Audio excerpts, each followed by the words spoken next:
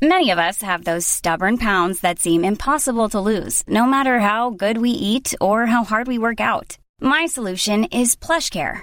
PlushCare is a leading telehealth provider with doctors who are there for you day and night to partner with you in your weight loss journey. They can prescribe FDA-approved weight loss medications like Wegovy and Zepbound for those who qualify. Plus, they accept most insurance plans. To get started, visit plushcare.com/weightloss. That's plushcare.com/weightloss. Mom deserves the best, and there's no better place to shop for Mother's Day than Whole Foods Market. They're your destination for unbeatable savings, from premium gifts to show-stopping flowers and irresistible desserts. Start by saving 33% with Prime on all body care and candles. Then get a 15-stem bunch of tulips for just $9.99 each with Prime. Round out Mom's menu with festive rosé, irresistible berry chantilly cake, and more special treats. Come celebrate Mother's Day at Whole Foods Market. Welcome to What? That Old Queen? A candid and adult take on queer life quandaries at a certain age. So please listen at your own discretion. Presented by Bernie and Tommy, the views here are purely those of the content providers and in no way reflect those of any service you may hear this program on. Now, please let your ears be upstanding for the Old Queens.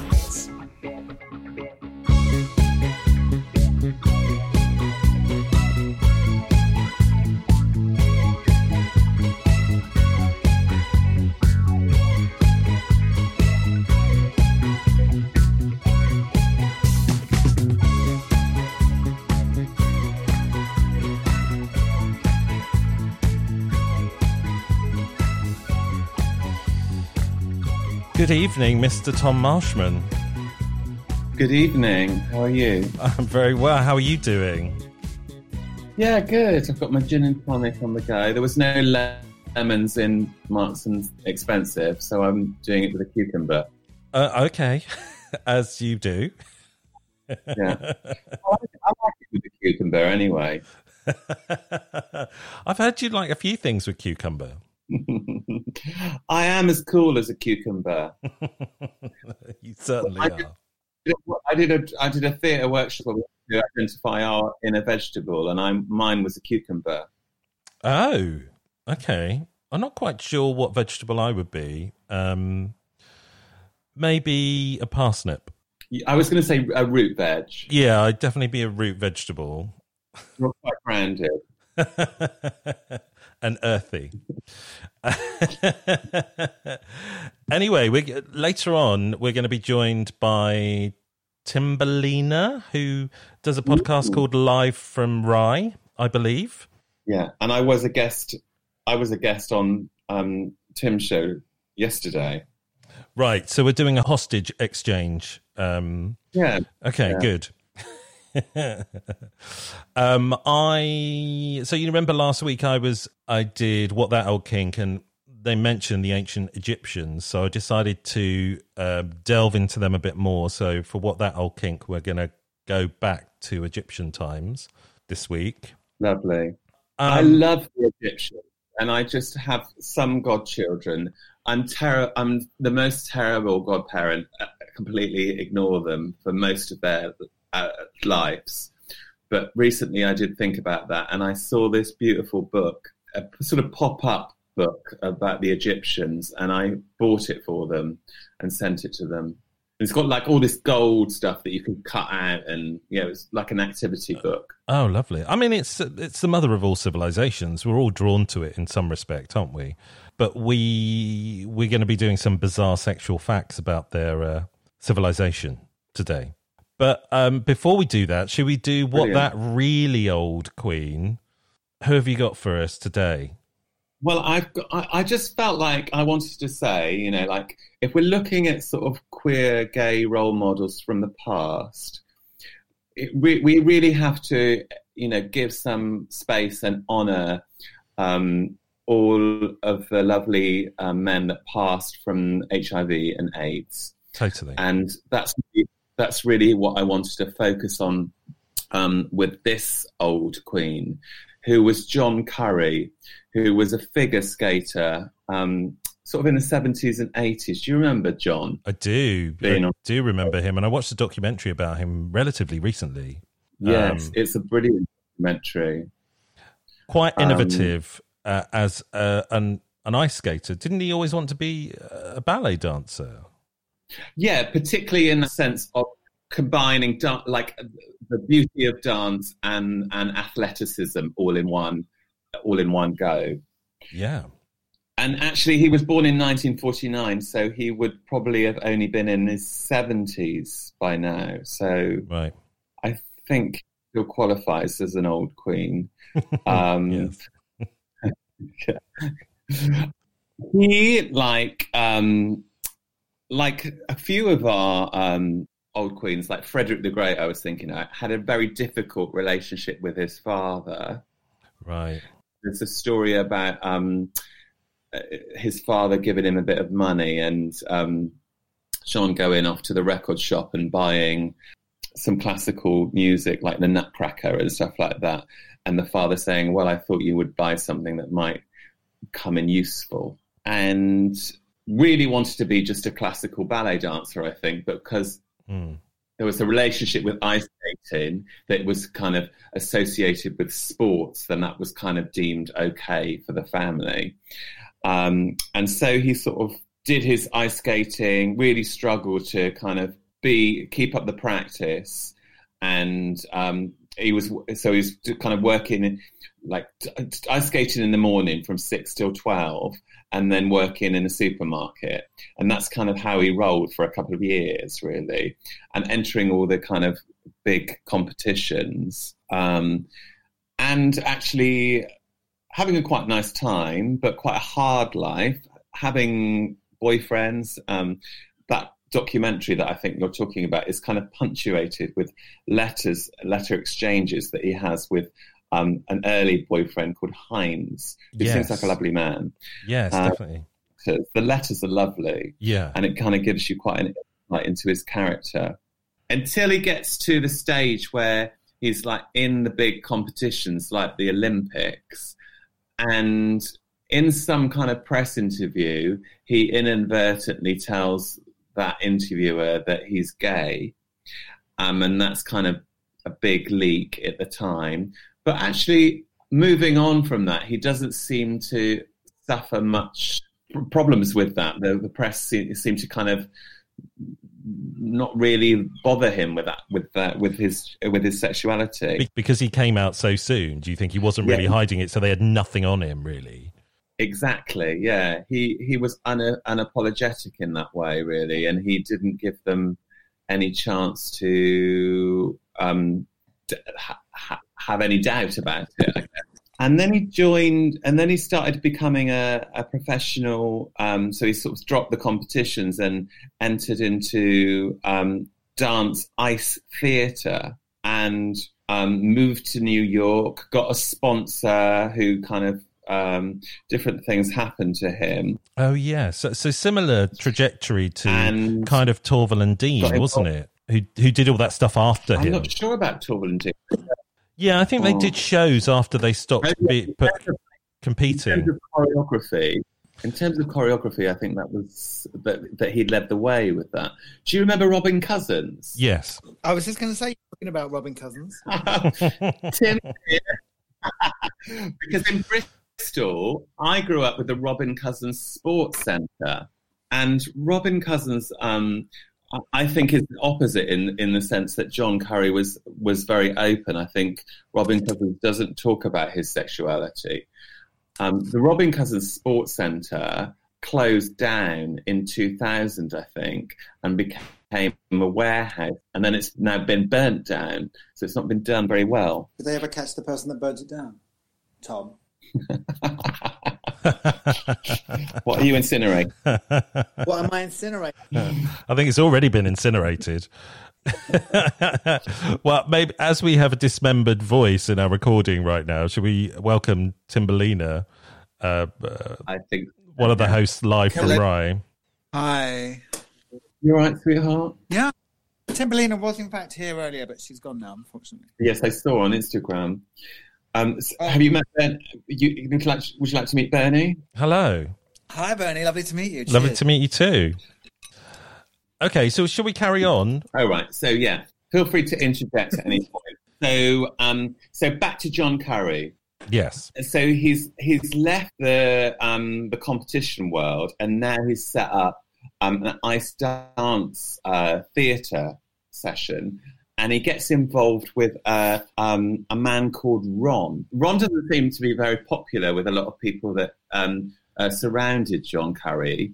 He involved in lots of sadomasochistic activities, which I guess was a bit of probably an eye-opener for John, but also probably took him into realms that maybe he wasn't interested in or shouldn't have gone into. And he's quite a complicated character, John, in terms of like there's always this feeling of the dense, dark sort of sense of melancholy that surrounds him and a feeling of being very alone, I think.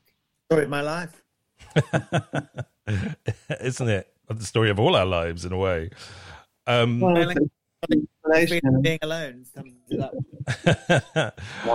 I think he was so innovative. I mean, we wouldn't have modern ice skating without him, because I mean, at the time they questioned his style because he was combining like ballet and jazz with ice skating, but he created a whole new modern style. Yeah. I mean, there's this amazing routine that I've seen that is got a music score by Jean-Michel Jarre. He's wearing like a white, amazing jumpsuit, and all of the skaters around him are wearing like red jumpsuits. And it's just so kind of futuristic, but also 80s in that way that the 80s was. Yeah. Yeah, and I love it. And at this point, I think you've kind of got to see it all in a context, really, what was happening in America, because he was kind of working a lot more in New York, really. And that was when the AIDS crisis was really at the very beginning, really. And the Reagan administration was so, like, hideous connections between morality and medicine. Yeah. That Funny how times change, isn't it? How do you mean by that? It hasn't changed at all. That's exactly what Trump is doing. In a different Yeah, you're right, actually. So when he got seriously ill, he obviously retired. He came back to England and lived with his mother. But there's this story about him being associated with Alan Bates. Oh. Did you know about him? No. He's like he was the most gorgeous actor, I think, Alan Bates. Yeah, definitely. Beautiful. Quite fluid in his sexuality. I think he sort of has a sense that he wants to play those kind of characters. He has an attraction to gay characters.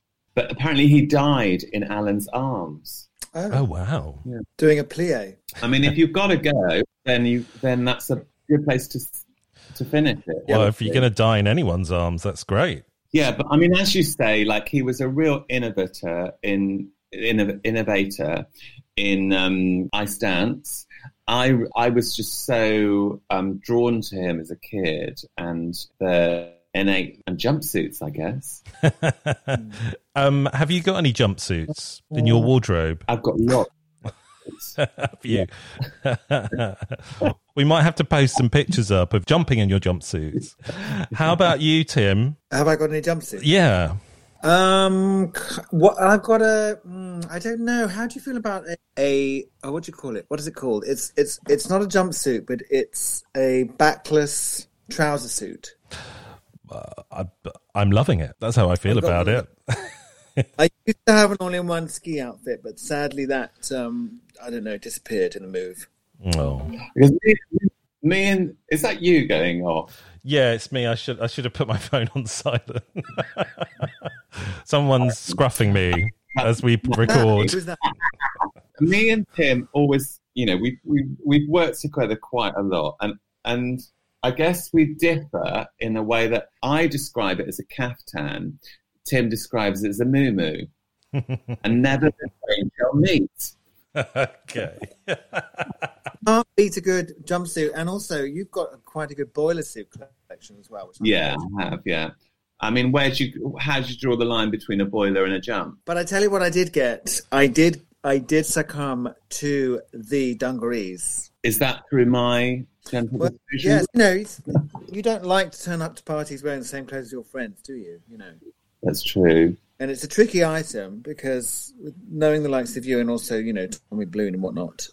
So I just think it's a demonstration of a garment that is a strong piece, but is also incredibly comfortable, versatile, and makes me feel very comfortable, you know, very, very confident in. And I like a piece of clothing that makes me feel confident. Odd that it should be dungarees, given that I'm a, you know, glamorous house lady. But anyway. And I think it's that kind of can you feel, you know? Have you got any dungarees, Bernie? No, I don't have any dungarees, but I would like a boiler suit, but I don't have one of those either. But, you know, I feel that these are items which will be coming into my wardrobe rapidly after lockdown is over. Do you think that you're going to be wearing different things after lockdown finishes? I hope so. Are you still buying clothes? No, I've stopped buying clothes. I am looking. You were doing that before lockdown, though. Anyway, we digress. Have we finished with what that really old queen? Well, I've tried to sort of condense it down, but I think he's a very interesting, complex character, John Curry, to look up. And some beautiful moves. Yeah, totally. And a beautiful man as well. Well, we'll post some pictures up on our Instagram account. Wow. I think they describe him as like having a body that was like perfect triangle, so very broad shoulders and tiny waist. Yeah, I mean... Like you, Tom. Definitely not like me. There's no tiny waist here. So, should we talk about Tim? Tim, you're a professional forager, I hear. A professional forager. Is that possible? I don't know. Yes, basically, I get paid to pick up shit for free. Great. We're the only truth. I mean, perfect, right? So I do love to forage. Yeah. We normally do a feature called Schnack Out of It, which when Tommy and I are together, we taste exotic schnacks. Obviously, it's a little bit redundant because we're all separate at the moment. But, you know, hence we've got you on to talk a little bit about foraging and also about your podcast. I mean, that's very kind of food-based and plant-based, isn't it? Yeah, it is actually. Yes, it is. It's basically two housewives in Rye talking about what they've been up to.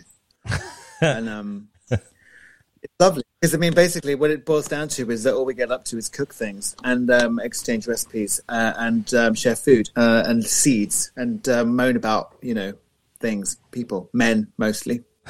But there has been talk about exchanging of logs recently. I beg your pardon? There's been talk about exchanging logs. There has been talk about exchanging logs, yes. Is this a cultural exchange or just wooden logs? It's a metaphorical paradigm. Okay. It just, to me, the podcast feels very much about like last and doing the. Oh gosh, yes, it's all about homespun, and it's also about, you know, we do go off on a bit of a one, and you know, because there's nothing like a good moan, but we like to think that we're, you know, it's like we're in no way bitchy, like there's not a sort of a bitchy kind of inch between us, but we moan about the things that we despair. And one of the things is why do people feel compelled to buy? I mean, we know why. It's a rhetorical question in a sense, but like we get so much pleasure out of making things and fixing things or cooking things or finding things or sharing things. You know, it's like the idea that you would actually want to go out and spend money on certain things, be that food, be that an item of clothing or something, you know, like an oddment or an ornament or some kind of thing you need around the house. We're very fortunate enough to live in a tiny small town, which is affectionately referred to a town of 5,000 alcoholics cling to a rock. It is a rock sticking out of the Romney Marshes on the south coast. But because of that comes this delightful, whimsical isolation, which kind of gives us full access to everything that we want. So we're quite spoiled. So it's basically two white middle-class people being spoiled and bitching about people who maybe don't have the time or the resources to actually get their shit together. But that is quite different from the other side of you, which is the glamorous drag queen that presents bingo every Monday. Well, not anymore, but at the Vauxhall Tavern and at National Portrait Gallery, all those other things that you do. Yes. But I mean, you know, you're looking at those ball gowns. None of those are first hand. They'd be second hand, wouldn't they? I personally think that there is. I mean, assuming it's clean and of a high, you know, quality. I quite like. Although I'm now staring at this wonderful piece, this beautiful kimono that I had made for a gig that's also reversible, and that's fabulous. But that's why we have Arts Council grants. And when we don't have Arts Council grants, then maybe we're a little bit more resourceful. I just find it, you know, I've got one or two pieces which perhaps were new. I get much more pleasure wearing things that other people have had and worn. Not in any other way than I just love. I like longevity and I like legacy and I like that sort of where it's come from and I like the idea that it could go somewhere else. That sort of everything is transient and it's funny when that idea is so ingrained in your brain, it's really hard to just take other stuff for granted. It's very hard to be frivolous. I think that's the thing both for Justine and myself. We're not really frivolous. And it's a weird thing because it's like for so many people, it's very easy to be frivolous. It's very easy for me to be frivolous. I don't know about you, Tommy. And I'm just not. And it's like, it feels like in culture. Well, I don't think I probably am perceived as, but I'm actually not. And I think about when I spend money, I think about it for quite a long time. Like that time that I was with Tim recently, we did a residency in Stroud for a week. And then we popped into Stroud and we went to this vintage store. That's great. Do you remember? How could I forget? It was the seminal moments of last year. And there was this woman. We just walked in the store, and this woman, Stimcon, looked at us and she said, "I've got just the dress for you two." I call it the divine dress. So it's this beautiful black sort of taffeta ruchy rococo. Delicious, and it fit you like a glove. It fit me, It showed off your shoulders, and you just looked sensational in it. Yeah. And it's so funny because you didn't get it on the day and you felt so virtuous and we went off feeling so virtuous and so virtuous and virtuous. And then like a week later, I checked in with Tommy and he bought it. But because Tim said, I think if you get that Arts Council grant that you're waiting for, and if you get that gig at the Wallace Collection, you should get it. And two of those things happened. And that's why I spent £80 on a dress. But I would never do that normally. I think you mentioned it in a previous episode. Well, it's my anecdote. So, Tim, have you got any top tips to give people during lockdown? Create a bit of a structure. Doesn't matter how little it is. And for me, I'm finding it quite useful to get things achieved first thing in the morning because there's a lot of the rest of the day to sit around and feel sorry for yourself. So I just feel that having achieved one or even two things first thing in the morning that might be a little out of the ordinary, I've achieved them. So it's a bit like, right, cool, I've done two things. It doesn't matter how bad the rest of the day is. At least I've achieved two things. And so that's my big tip, I think, for me. And also inventing very interesting cocktails. Okay, what is that? Yeah, what's the interesting cocktail? It's one of those funny flavoured gins that we all got at Christmas, but we didn't open because it looked a bit sweet. And now there's very little else left, so I'm having to go to that. Do you know how to make gin? Well, I mean, theoretically, yes. I know how to flavour it and make a slow gin. That's basically you get a cheap bottle of lovely Lidl. Other cheap supermarkets are available. And you freeze your slows. I tend to freeze my slows, maybe use them actually the year ahead, because then they break down in the freezer whilst they're freezing. And so when you put them in, they don't need to be popped. Otherwise, you have to burst them all so that the juices flow. I think they're more fruity when they have been frozen. Anyway, and then to that you might add a little bit of cinnamon, say a cinnamon stick and a bit of star anise to flavour, whatever you want really, and then leave it in there for a minimum, I would say, of 12 weeks, 3 months. So when you pick your slows, get them early in the season so you can have it right for Christmas time. So by the time lockdown's over, everyone's going to have slow gin. Well, now is not the time for slows, however. Sorry, that was seasonal hiccup on my part. Easily done when you never leave the house. Right now, we're really big on Ramson, which is the wild garlic, which is amazing and found in sort of damp covered hedgerows, maybe towards the water sides. And any second now, the flowers are going to explode. You can eat the whole thing. You can eat the leaves, the stems, and the flowers are amazing. What would you eat your flower with? What do you eat flower? I mean, they're gorgeous garnish. They're really great in a salad. They look fantastic. I mean, the leaves are lovely in a salad. What you can also do is you can wrap up, say, a mackerel or a fish or maybe a chicken breast. You can wrap that up in a wild garlic leaf and then just a little bit of olive oil. You stick that into a nice hot oven and leave that in there for 3/4 of an hour-ish. The flavour is incredible. It's like proper garlic, like a clove, but it's the whole formation. And the rhizomes spread around during the year. It only comes out for about 2 months in the year. But it's really popular right now. Very versatile. Salads, cooking, baking. You can make pesto out of it as well, can't you? Pesto, you can make a really good pesto with walnuts or any other kind of nuts that you have, actually. Just, it's a little bit more rustic, but there's a walnut pesto, which is sensational. That little recipe is fantastic. And it doesn't necessarily, a hard cheese, definitely, but say a hard goat cheese is good.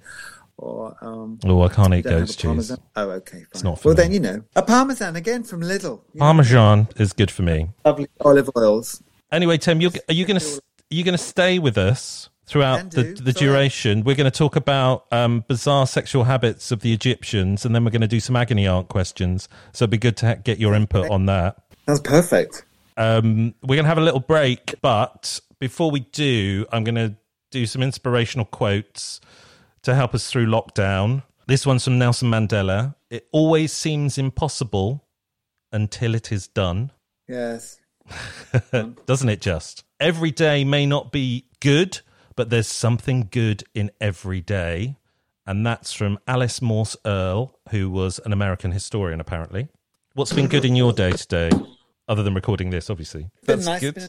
Sorry, this has been really nice. It's been a lovely focus to know that this was happening at the end of the day. And yesterday I was really and so this morning I woke up and I was a little bit in the doldrums, but then I suddenly had this miraculous list of things to do, which at once was like, oh my God, I've got a list of all these things to do and I hate my life and I can't do anything and I don't know what I'm doing here and what does it all mean and But I just started doing the list and then it was like amazing. And then before I knew it, it was 20 minutes before I had to call you. So I got in there early. Sorry about that. I'm glad you did. Okay, and finally, from Dolly Parton, the way I see it, if you want the rainbow, you got to put up with the rain. Can I get an amen to that? Yeah, I can get an. Okay, we'll have a little break and we'll be back after this.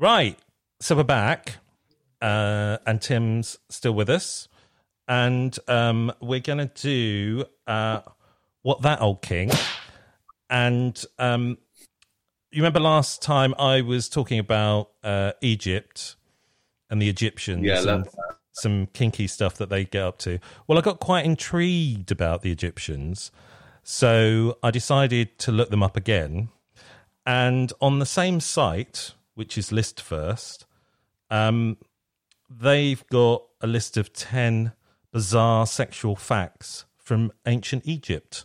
So the first one, because, masturbation's on a lot of people's minds, especially if they're isolating on their own at the moment. But in one ancient creation myth, the Egyptians believed that the universe came into being from an act of the god Atum masturbating.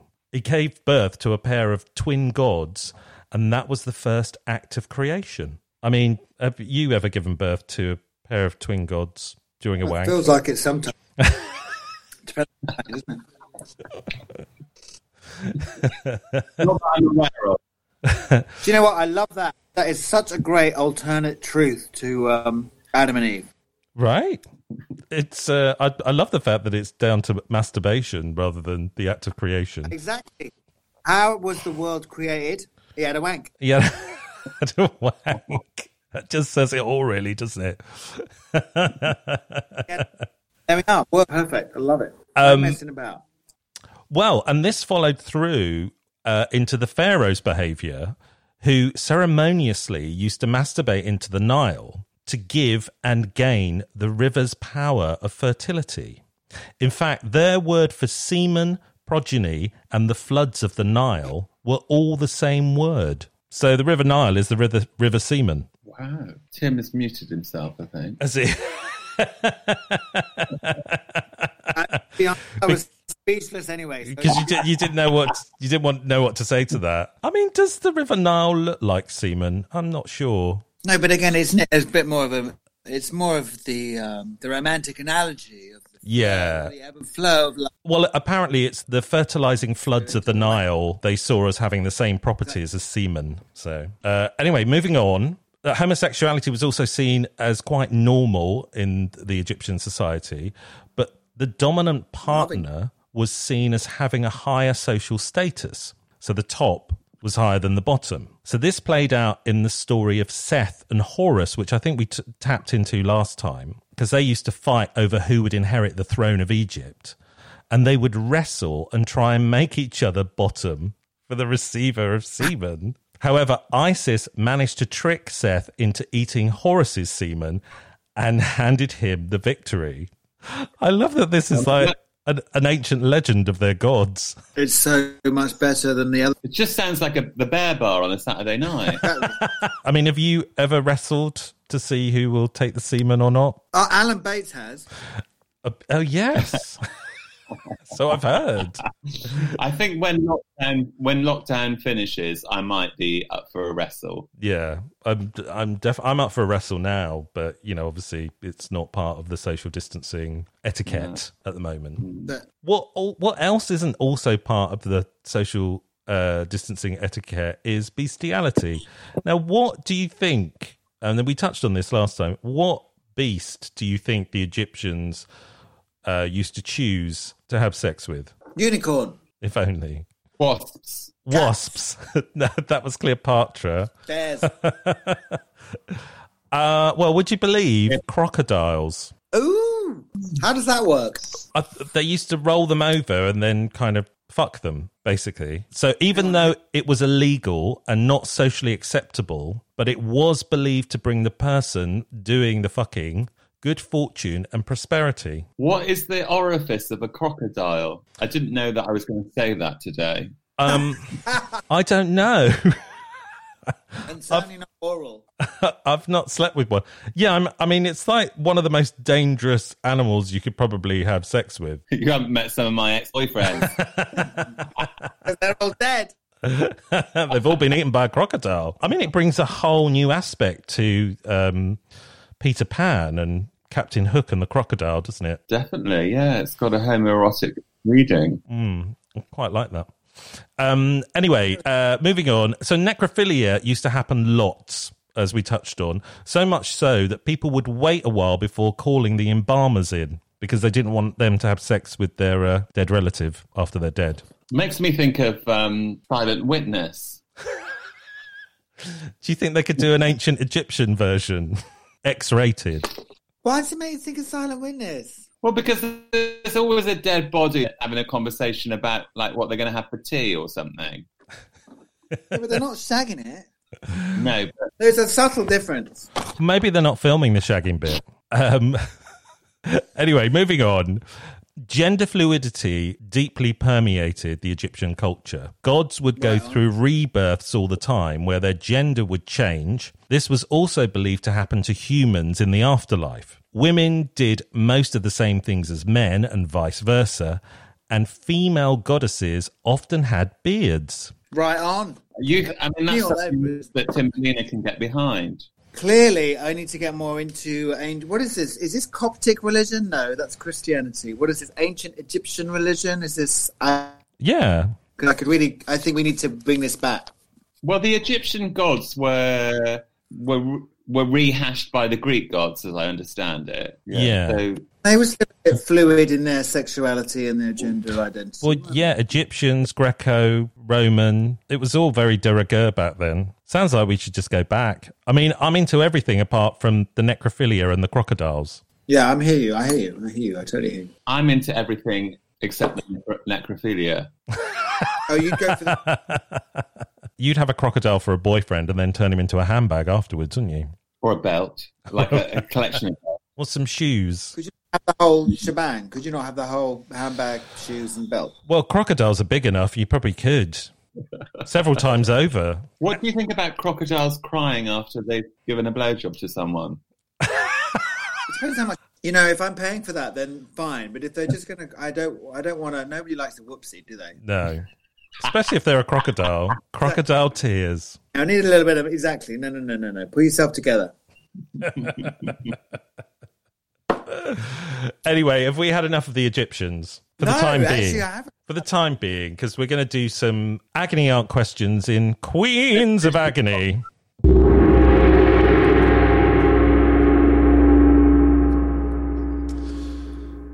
Right. So, dear old queens, how do you go about building relationships with gay guys with whom you haven't slept? Admittedly, I have yet to fully understand how gay guys approach friendship building. I'm rather direct and can be too invested in conveying to guys I'm safe and a good guy. Yes, I try too hard, with the goal of minimizing any blows from rejection or that you're a weirdo glare. What are some of your lessons learned? Wow. I don't know. I mean, I've got things to say about that. What about you, Tom? I don't know if I understand the question fully. There's obviously a difference in sexual attraction and friendship. Tim would say to me a lot, something along the lines of, you look very attractive in that outfit, but I don't fancy you. But I wouldn't say that. You do say that to me. I wouldn't say the I don't fancy you bit, but we've never had a relationship based on No, sex. but you would say, but you're not my type, or something like that. What, camping it up and having a laugh? Yes. I'm not saying that. Yes, no, it's not like I go and say, oh, Tom, you look absolutely elegant and completely seductive in that outfit tonight, but don't try it on me because you're not my type. You have said that to me. Chase me.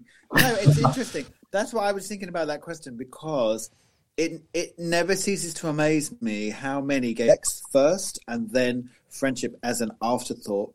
Whereas for me, for numerous reasons, which I don't need to go into right now, that has never been the be-all and end-all. So, like, I have met gay men and just engaged in having a friendship with them without necessarily even thinking about the sex. But that's not necessarily always the case. I don't know what you two guys think about that. Well, I think this guy's obviously quite inexperienced. I mean, it's not a long letter, so we don't really know his background. But it feels like he doesn't know how to make a bond with other gay people. Yeah, he doesn't know how to make a bond with gay men without having sex with them. And also he feels like he's quite shy and insecure because he's worried about what people think about him. And I think he just needs to relax a little bit and just be himself. I guess also I'm trying to think of, this is something, we don't know how old he is, do we? No. All we know is that we're three old queens and we don't even get to know how old they are. Right. Well, sometimes they tell us, but they didn't. Okay. Yeah, I think to be frank, if that's the case, I would just say stop thinking with your dick and maybe think with your mind first and then enjoy your dick more from using your mind more. Yes. That's what I'd say. I think that's very good advice, Tim. Thank you, Tom and Bernsey. Oh, well, I didn't say it was good advice, but I think it is. Okay, shall we move on? Oh, that's quite a difficult one. I don't really know how to answer that. I think you've done a sterling job there, Tim.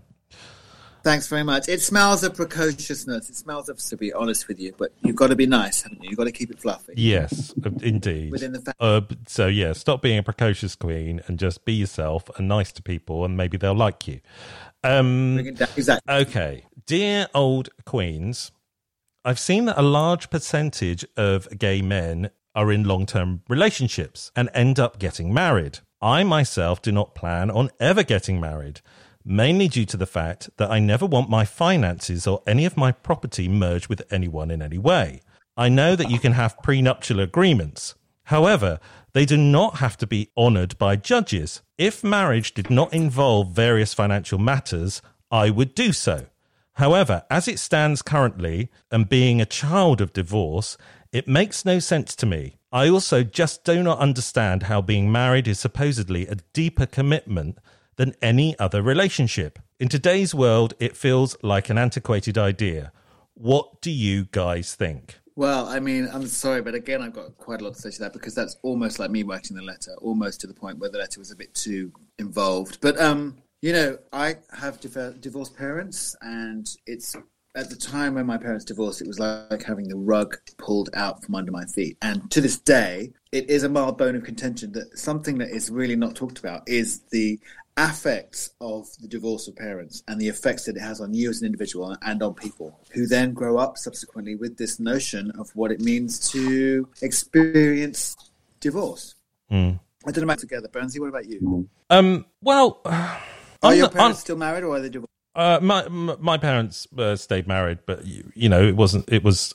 I've been with Mr. Timberlina for 14 years. We're not married. Neither of us actually agree with it in any way, shape, or form. We've got literally no time for it. Again, it's just not how we're programmed. We just don't think that it's anything of any kind of importance, because our relationship is based on who we are as people living, sharing our lives together, and we like that. That's what makes us click, and that is all we need. And the idea of actually creating some kind of financial rigmarole around that, or some kind of agreement, is somewhat of an anathema to both of us. And it's weird because within that relationship, we both lead very separate financial relationships. We don't. This sounds a bit crazy, but we don't share everything. If that makes sense. We have two very separate lives, but we are unto each other a couple. And right now, Mr. Timberlina is living here with me at my abode, and it's wonderful. And this is something that we've never really experienced, because usually we live separately and have two very separate lives. So this is a very interesting situation to be in. But we're digging it. More in central London, and you escape to Rye. Yes, exactly. Yeah. So what I'm saying is that basically the moral of the story is the key to a long-term relationship is separate houses in separate towns and never seeing each other. No, I digress.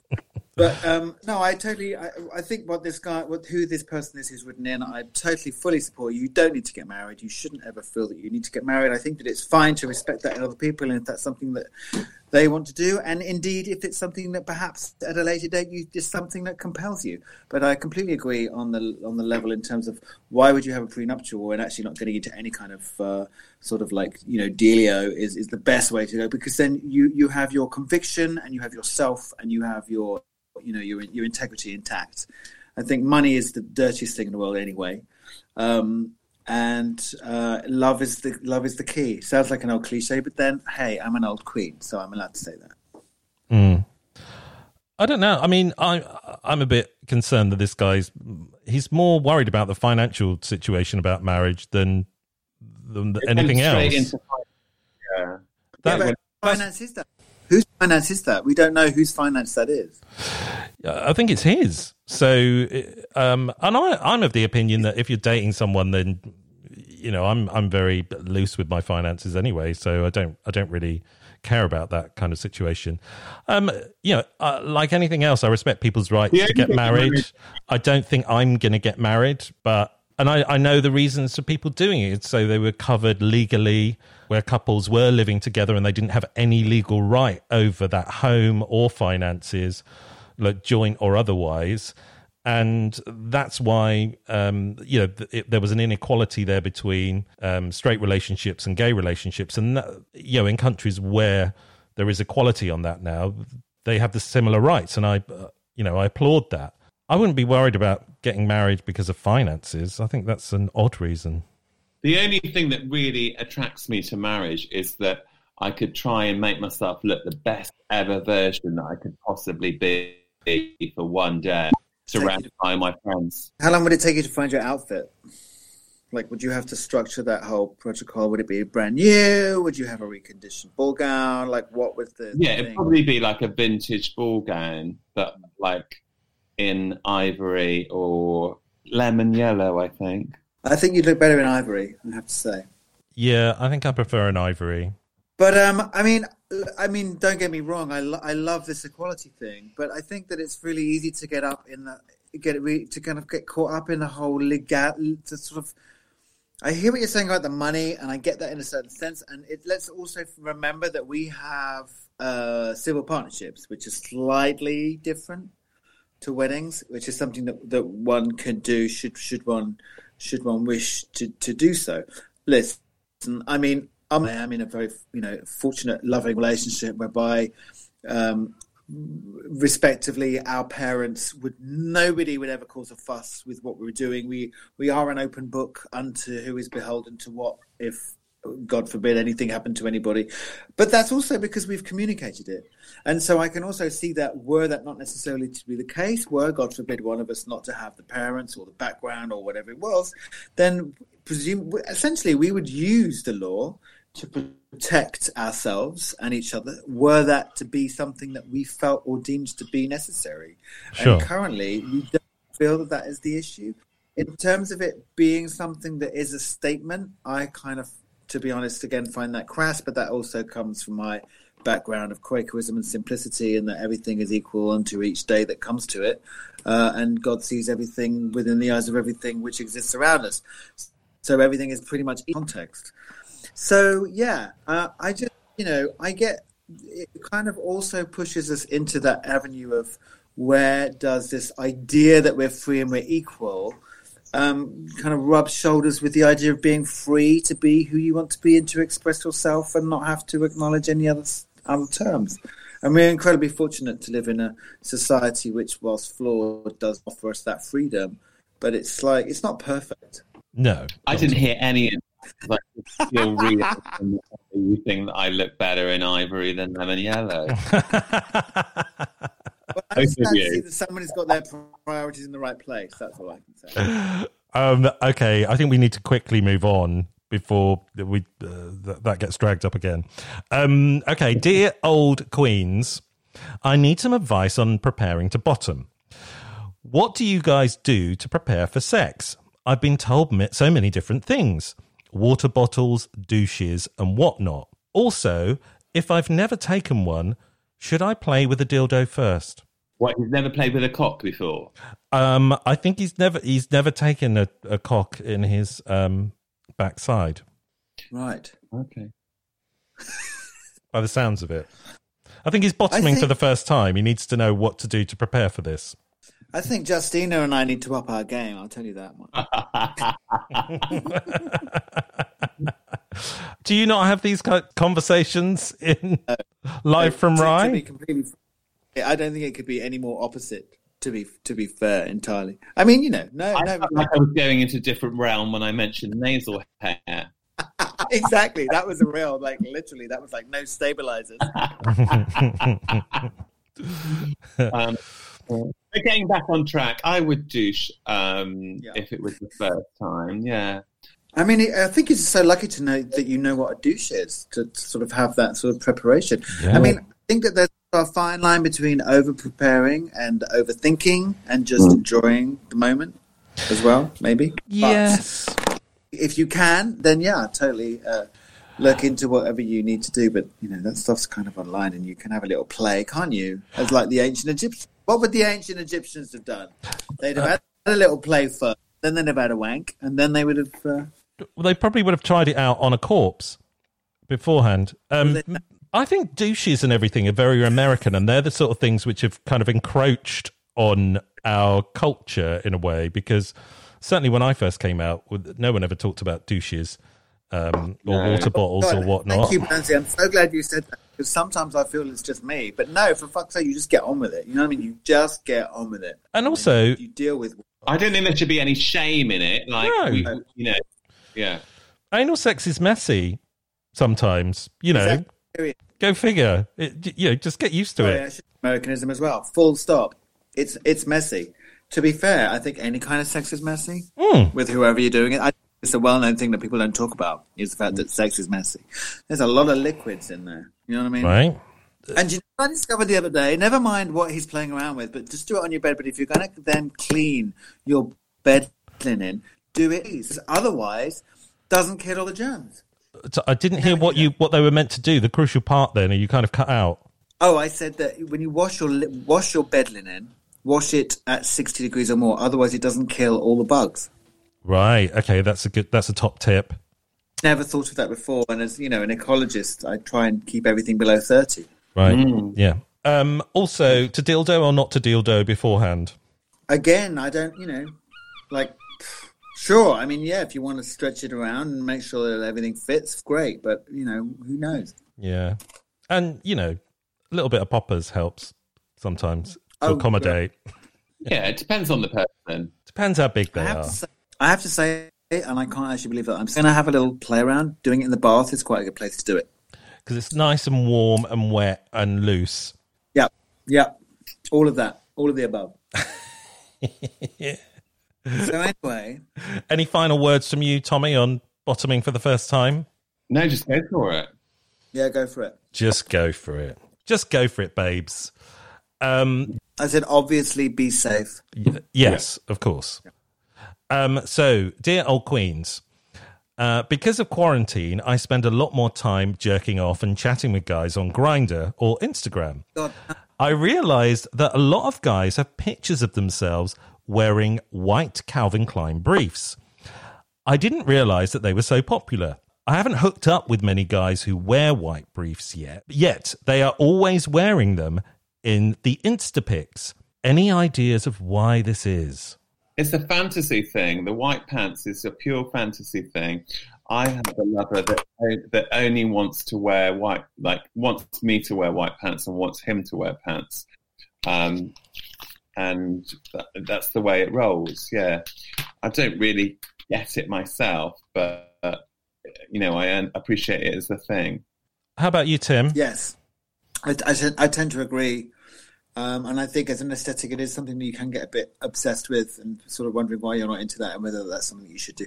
Get over it. They're just, again, they're being precocious. If you think it's hot, go for it. If you think it's hot, great. If you think it's hot, buy a pair, come on your Instagram or whatever and see how the reaction is, But if not, then don't worry about it. And, just lower your expectations. I mean... But let's get back to the washing at 60 degrees. Exactly. If there were a black pair, you could get away with 30. You could probably get away with 30. Yeah.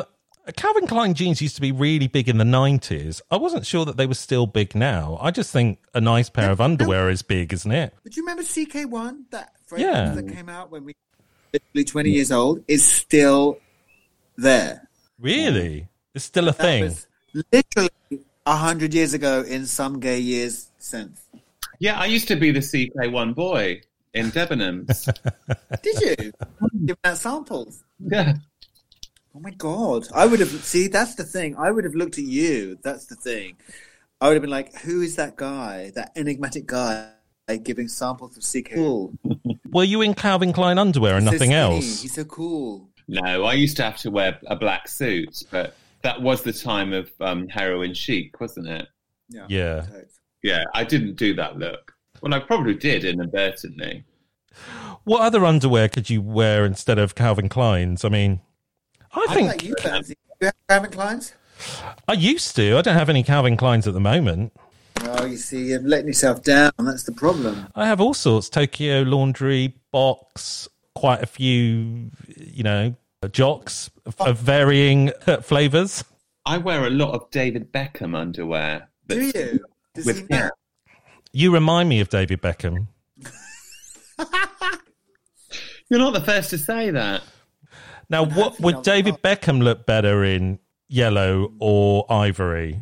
I'm thinking possibly yellow, actually. He could be your maid of honour in yellow. And what would Posh wear? Well, she'd wear the same as David. Would she? Oh, yeah. Sickeningly wear the same things all the time, don't they? I hate that in a couple if they wear the same outfits. It's only because I'm jealous because I'm single. Why do you look better in ivory than lemon? I'm just agreeing with our guest. I mean, I don't know. I'm colourblind, so what the fuck do I know? Do you know? Don't see colour. That's the clue. Exactly. I think Janet Jackson said. I thought she was in control. She is in control. Yes. Oh, right. She is in control. Well, can she stop this pandemic quite quickly? Because I've had enough of it already. Really? Can we cut to the chase? How is your mental health going? How do you think it's going? I'd say it's variable and constantly changing, in a constant state of flux. Long periods of complete bafflement with occasional moments of extreme creativity, scuppered by not quite knowing what the meaning of anything is and why we're here and what we're doing. And then there's this whole weird thing about where is your career going and what should one be doing. And that's what I've really enjoyed about it, is it feels like I'm aware of less of an ego going on, like, because there's always an awareness, because the way that we work, we're often comparing ourselves with each other and other people. And I really feel that there's less of that, and there's more a spirit of making sure that everyone's all right. That's what I really enjoyed. I want that spirit to carry on. Well, let's hope it does. Yeah, obviously I'm homo alone, so I vary from it's okay to it's like I really am so bored with this now. I just want to go out and have a drink and with my friends and chat and laugh and dance. And is it the live experience? Yeah, it's a live experience. It's proximity of people that you care about, hugs, banter. It would be lovely to have done this podcast with all of us in the same room, because I think it would have been a lot more, natural in a way, and we would have bounced off each other a little bit more. But as it is, I'm waiting 2 seconds to hear what both of you say. So totally. I mean, and I'm finding this with trying to. I think Tommy and I have had this conversation. I think that trying to translate what we do as performers and then put that into a virtual context, putting it online. And what does that mean? I'm supposed to do that? Well, I'm supposed to climb in and do a Zoom bingo. It's I could do that, and it might be fun, but it's not. Do you know what I mean? It's not the same by any stretch. Not even for a performer. I don't even get the idea of doing that entertaining, because it feels like it's not even the full show. Let alone how do you charge? Would you charge for doing something online right now when all of these formats that we have are just totally impaired by a non-consistent bandwidth, which means that it's never consistent. And there are people, by the way, charging quite a lot of money for online gigs, which I find a little bit awkward to engage with. Or justify. Yeah, thank you. Yeah. Or justify. Yeah. Absolutely. Is he talking about you, Tommy? Have you been asked to do the bingo online? That's none of your goddamn business, Tommy Marshman.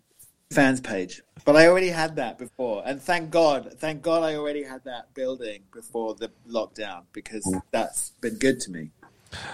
Your OnlyFans page? Yeah, no, it hasn't. I'm just kidding. But it's such a crazy idea that actually, from an entrepreneurial point of view, then that could be a way to move forwards.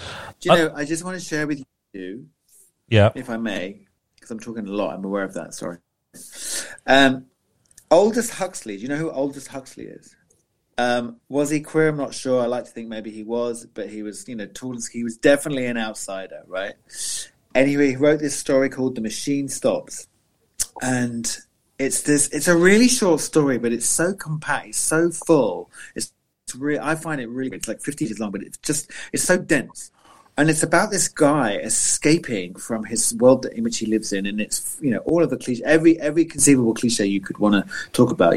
His hyper-industrialized world, and he makes an escape down this kind of tunnel, and he is chased by he gets caught in the weeds in order to grab onto this starship, of which there are only one or two which travel really rarely, to get from A to B, because he's trying to find his mother. Anyway, his mother is living in this box, and she kind of does everything in this box, and she converses through these things on the wall. And there are these tubes. This is in the early 30s, 1930s. Aldous Huxley's writing a story. The Machine Stops. Anyway, this guy eventually gets to his mother, and I think the denouement is the fact that he's trying to say to his mom, hey, I love you, and I've come all this way to say to you that I love you in person, and you don't give a shit because you virtual Pilates lesson on the video, which is what you think is the most important thing in your world. I'm paraphrasing, but I'm just finding this experience. I mean, not least the fact that Aldous Huxley wrote this literally 100 years ago, and it's so prophetic. But I'm looking at this world that we're living in now, in terms of how do you put stuff out there that people engage with collectively, and it's just very weird. It's very odd. It's very unconnected. Yes. Well, I think you're already doing it with Live from Rye. We're hopefully doing it with What That Old Queen. But it's obviously very different from your live performances, both of you. And hopefully we're bringing a little bit of joy into people's lives as this pandemic goes on and we're all on lockdown. Anyway, on that note, I think we're at the end of our show. Did you have one last word? Underwear is hot to look on anyone. I think Calvin Klein underwear is hot. Okay, that's the last word. Calvin Klein underwear is hot. Tommy? I've just listened to Grace Collington's autobiography, and she's got a lot to say about Calvin Klein. All good. Great. I like where that's going. I'm not sure I like her as a person, but personally, probably not. I prefer an Aussie bum. Anyway, on that note, we will leave you. It's the end of our show. Say goodbye, Tim. Goodbye, darlings, and be safe. Say goodbye, Tommy. Goodbye. Love you lots. Goodbye. We'll catch you next time on What That Old Queen. You have been listening to What That Old Queen, written and presented by Tom Marshman and Bernie Hodges. The show was produced by Bernie Hodges in spring 2020 for Hodge Podcasting. If you would like to sponsor this show, or you'd like to be a guest, or you just have a question for the Old Queens, you can email at hello@thatoldqueen.com or find us on Facebook, Instagram, or Twitter.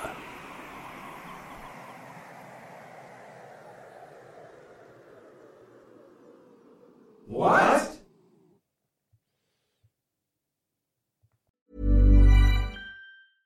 A lot can happen in the next 3 years. Like a chatbot may be your new best friend. But what won't change? Needing health insurance. United Healthcare Tri-Term Medical Plans are available for these changing times.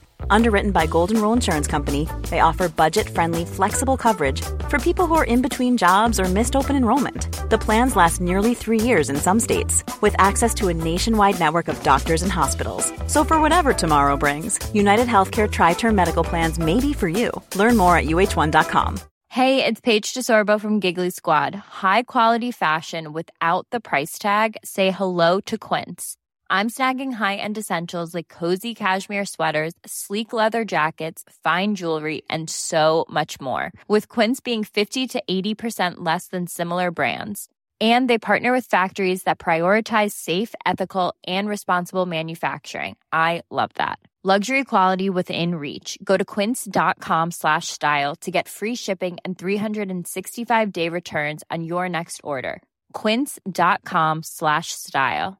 Mom deserves the best, and there's no better place to shop for Mother's Day than Whole Foods Market. They're your destination for unbeatable savings, from premium gifts to show-stopping flowers and irresistible desserts. Start by saving 33% with Prime on all body care and candles. Then get a 15-stem bunch of tulips for just $9.99 each with Prime. Round out Mom's menu with festive rosé, irresistible berry chantilly cake, and more special treats. Come celebrate Mother's Day at Whole Foods Market.